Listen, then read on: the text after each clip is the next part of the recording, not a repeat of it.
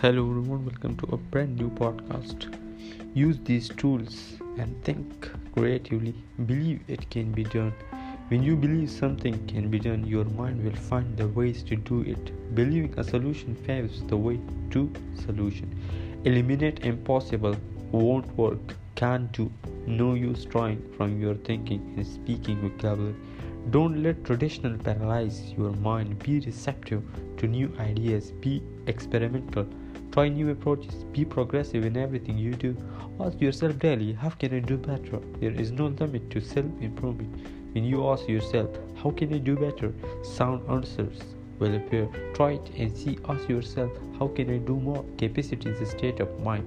Asking yourself this question forces your mind to work to find intelligent shortcuts. The success combination in business is do what you do better, improve the quality of your output, and do more of what you do, increase the quantity of your output. Practice asking and listening. Ask and listen, and you will obtain raw material for reaching sound decisions. Remember, big people monopolize the listening, smart people monopolize the talking.